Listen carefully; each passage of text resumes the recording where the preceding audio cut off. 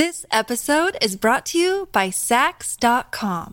At Saks.com, it's easy to find your new vibe. Dive into the Western trend with gold cowboy boots from Staud, or go full 90s throwback with platforms from Prada. You can shop for everything on your agenda, whether it's a breezy Zimmermann dress for a garden party or a bright Chloe blazer for brunch. Find inspiration for your new vibe every day at Saks.com. This is Pop Culture Confidential, and I'm Christina Yerling Biro.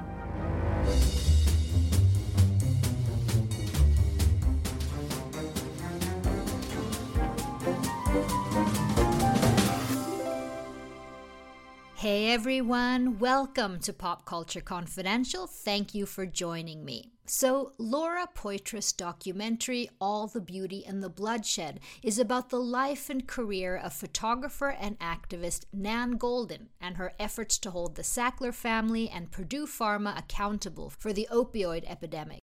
It was one of my most powerful experiences at the Venice Film Festival this year, and it was thrilling when the film won the Golden Lion. Only the second time a documentary wins the top prize at the Venice Film Festival. I got the chance to speak to Laura Poitras at the Stockholm Film Festival, where the film is screening and where Nan Goldin has a retrospective showing at Moderna Museet in the city. All the Beauty and the Bloodshed is an incredible and urgent film that really weaves two narratives: Goldin's suburban upbringing, the early death of her sister to suicide, the AIDS crisis, and how all this has impacted her art, as well as Goldin's activism. Goldin has been open with her opioid addiction and the nearly lethal overdose she suffered a few years ago. After recovery, she started the organization PAIN, Prescription Addiction Intervention Now, in response to the opioid crisis and to her own personal story. The organization's goal is to hold the pharmaceutical companies that have profited off addictions and the deaths of over 500,000 Americans accountable. Their main focus, the Sackler family, which owns Purdue Pharma and manufactures OxyContin. The Sackler family has donated millions of dollars to arts organizations and museums, including many of those that housed and showcased Goldin's own groundbreaking work. Nan and the group PAIN have carried out protests and actions at the Metropolitan Museum of Art, at the Guggenheim, as well as in Boston, Washington, D.C., and more. Laura Poitras' films include My Country, a documentary about Iraq under U.S. occupation. She won the Academy Award for her film Citizen 4 in 2014 about political whistleblower Edward Snowden, to name a few. Her film All the Beauty and the Bloodshed will be coming to theaters throughout the fall and winter. The photographer Nan Goldin. She's a major name in the art world. The work was incredibly political. It was about power, and particularly about the power that men have over women and how that power is translated up in society. 100,000 dead! 100,000 dead!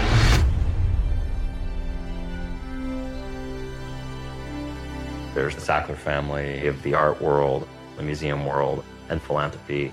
And then there's the big pharma marketing and addiction and death. My anger at the Sackler family, it's personal. When you think of the profit of people's pain, you can only be furious.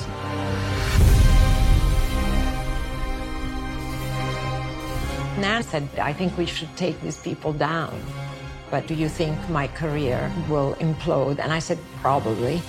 We need to demand that the Met Museum, the Louvre, the Tate refuse donations from the Sacklers and take down their name. Laura Poitras, thanks so much for joining me. Thank you so much. It's great to be here. So you've been called one of the most essential artists and documentarians of the post-9/11 era. You have wanted to expose corruption, pursue truth. You followed whistleblowers, Edward Snowden. How would you say that Nan Goldin fits into your body of work? I mean, there are a lot of parallels between this film about Nan and my previous films. I tend to make films about individuals and portraits of individuals who are sort of at some historical crux moment and who are confronting power, who are challenging power, particularly U.S. empire or U.S. society or U.S. Political structure. And so Nan kind of fits in, the story of her taking on the Sackler family, a renowned artist, deciding to sort of use her power in the art world to take down a billionaire family who are responsible for sort of igniting the overdose crisis in the U.S. So there are a lot of parallels, but then there are some things that are really different with this film from, for instance, my film about Edward Snowden. Right. So in 2017, Nan Goldin had just gone through some horrific times. Well, you tell me, where was Nan when the idea for this movie started to materialize? So, as Nan has been very public about, she had an OxyContin addiction. And when she came out of rehab, she read this article by Patrick Radden Keefe, a writer for The New Yorker, who laid out the case, who drew the connection between the Sackler family and Purdue Pharma in a way that hadn't been done in the past.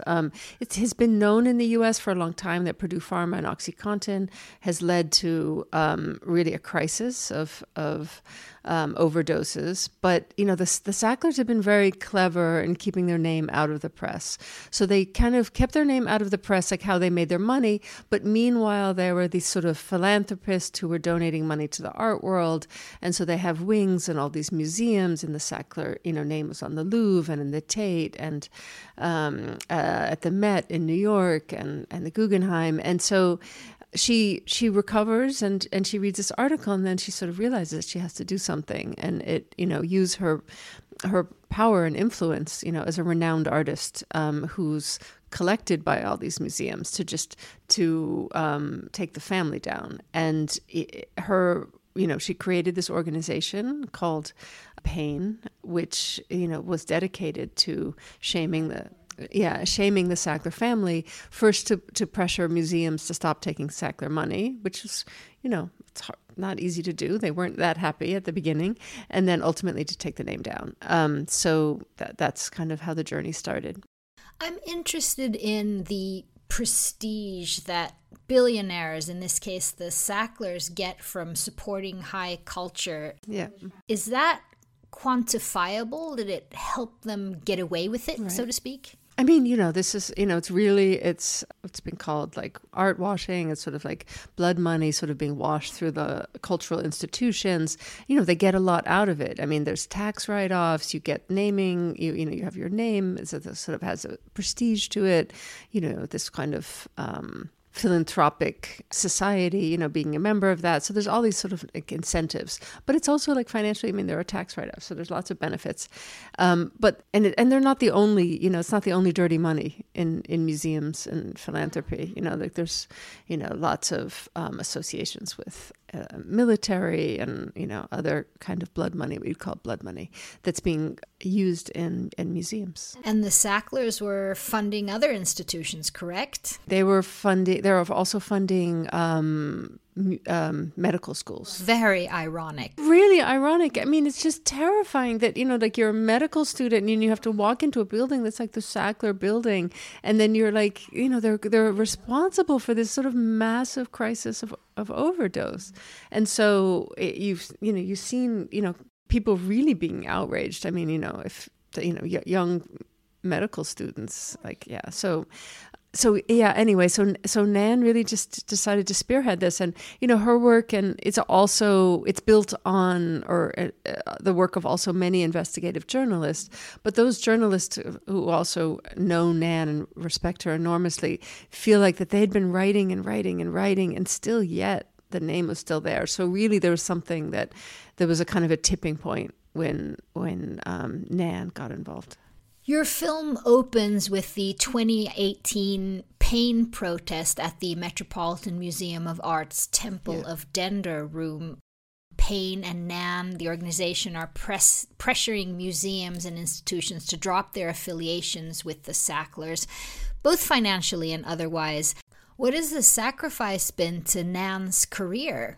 Yeah, for sure, everybody, she was taking risks. You're taking on a billionaire family. They have unlimited resources. They have army of lawyers. They have their private investigators. They can do a lot to really make your life uncomfortable. But I think she was just really motivated to, that she was in a unique position. Both she had the authority as an artist who's in the permanent collection of these major museums, and herself could speak about OxyContin from a personal perspective. So this was a lot of power. She really wanted to leverage that power. And, but yeah, that definitely came with risks. And, in the early days of when she was doing these demonstrations, the museums weren't saying anything. They weren't issuing any kind of statements. And so they were, alone out there for a long time. It took until over a year until the first museum rejected Sackler money, and that was the National Portrait Gallery in London. They were in talks with Nan about doing a retrospective, and Nan was like, well, I'm not going to work with you if you take the Sackler money. And then they rejected it. And it was £1 million, so it would be like $1.3 million. And then it created this sort of domino effect where the Tate and other museums started to say, okay, we won't take their money. But they still had Sackler wings. And then that took a lot longer for that to change. You were mentioning armies of lawyers. I've spoken to a few others that have written about the Sacklers, and they were mentioning sort of looming threats and investigators and lawyers. Did you feel their power? Did you feel them coming after you? I kept it a low profile, and I wasn't that worried, honestly. I wasn't that worried, but, we did follow Nan and Payne. They had private investigators who were, like, very obvious, outside of Nan's house, clearly trying to intimidate, And so, that's creepy. It's creepy. And they also did it to Patrick Radden Keefe, a renowned journalist. And, his neighbors are saying that there's somebody, in an SUV outside of your house. And, he's got 2 kids. And it's pure intimidation. It's pure intimidation. I don't know if you're familiar with Danny Strong. He wrote, of course, Dope Sick, also about the opioid crisis. He was mentioning some things, some intimidations that they felt. Did they? I didn't know that. It's a playbook. This is what billionaires do when journalists and activists start to try to hold them accountable. So the second narrative in your film, so to speak, where Nan narrates her personal story, is so raw and strong. This episode is brought to you by Saks.com.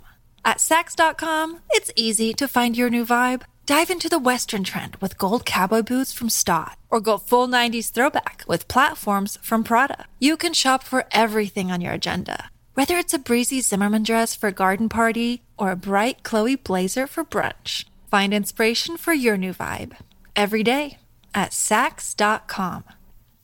Strong about her sister's early suicide and self-harm and the friends she lost in the AIDS crisis. Tell me a little bit about the conversations that you had with Nan for the film and how you did this. Yeah, Nan and I, we did many conversations. They were just audio like we're doing here. I would go to her house, usually on the weekends, and we would just talk, about specific people or periods in her life.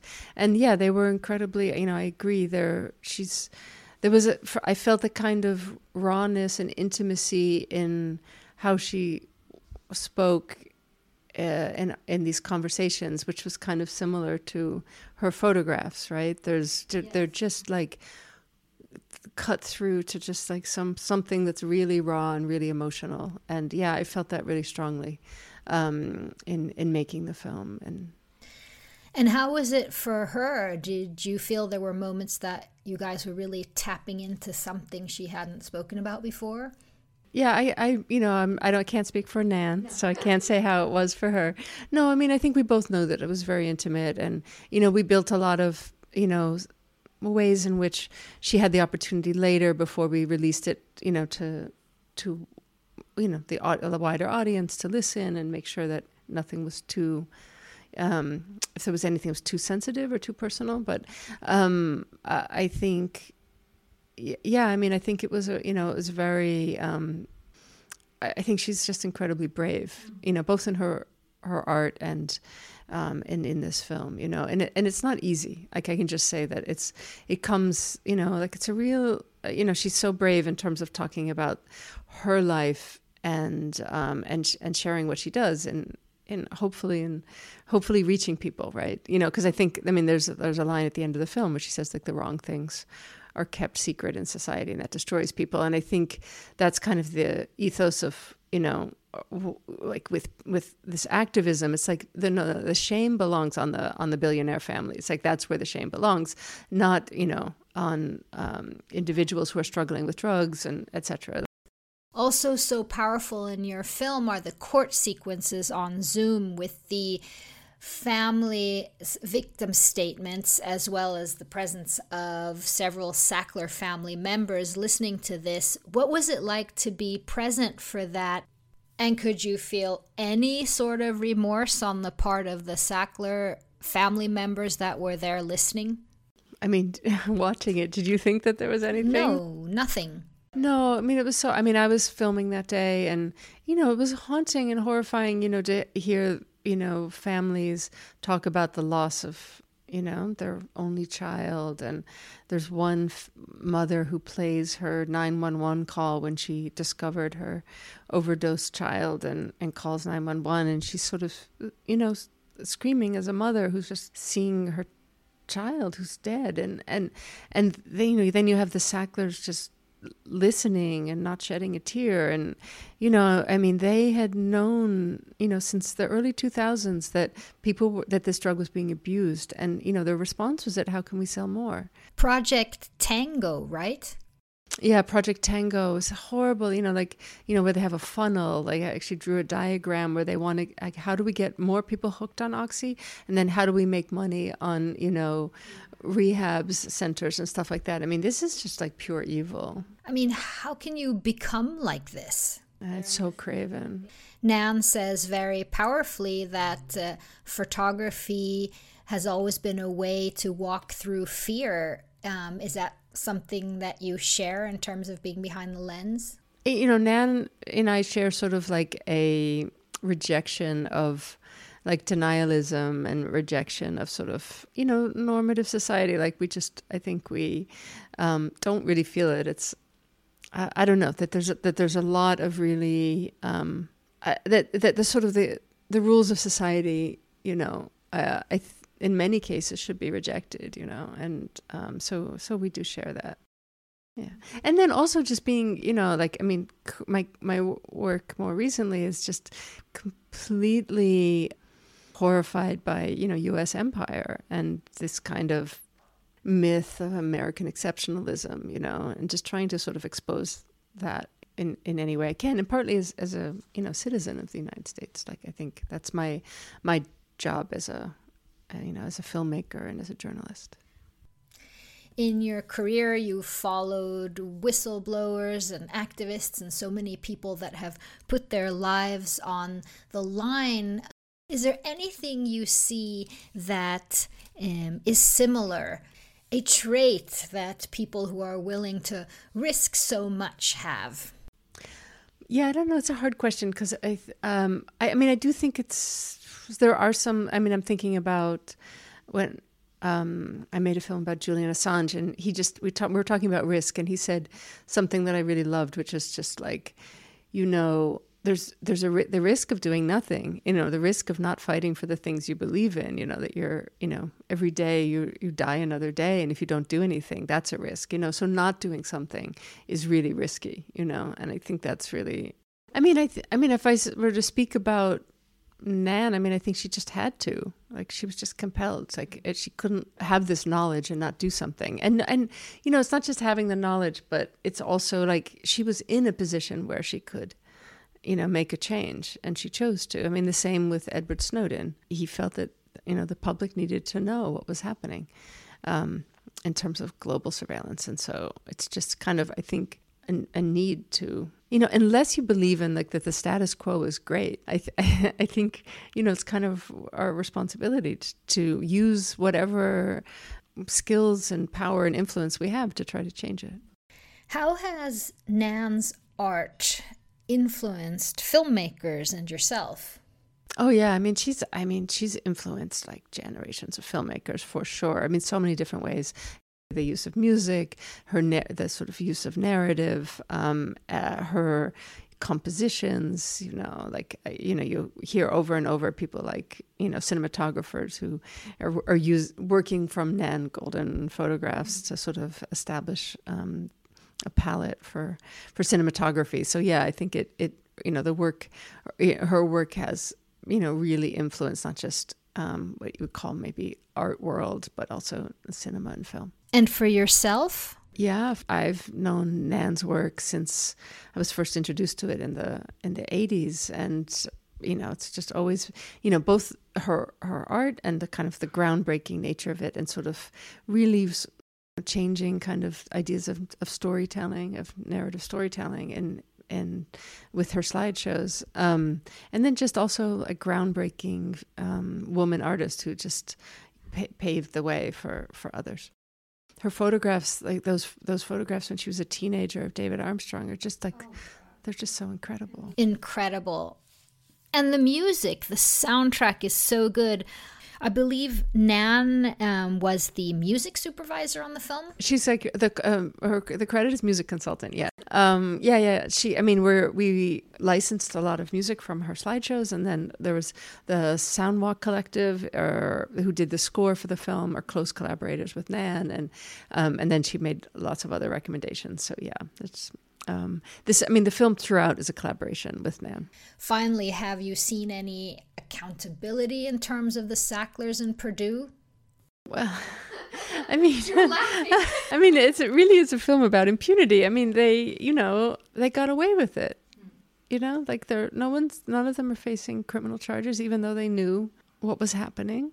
And they just decided to make more and more and more money. And then they pulled their money out of the company. And then, then they moved their money to Europe. It's such a dark story. It's such a dark story. And so this is not accountability, like there's been no accountability. And they're in a way unscathed. They negotiated these vast releases for all of their lawyers and companies and trusts, in this negotiation process. And so they get away with it. Well, thank you so much for all your work. The world really needs people like yourself, like Nan, the activists. Thank you. I appreciate that. Okay, good to talk to you. Thank you so much to Laura Poitras. And thank you so much for listening.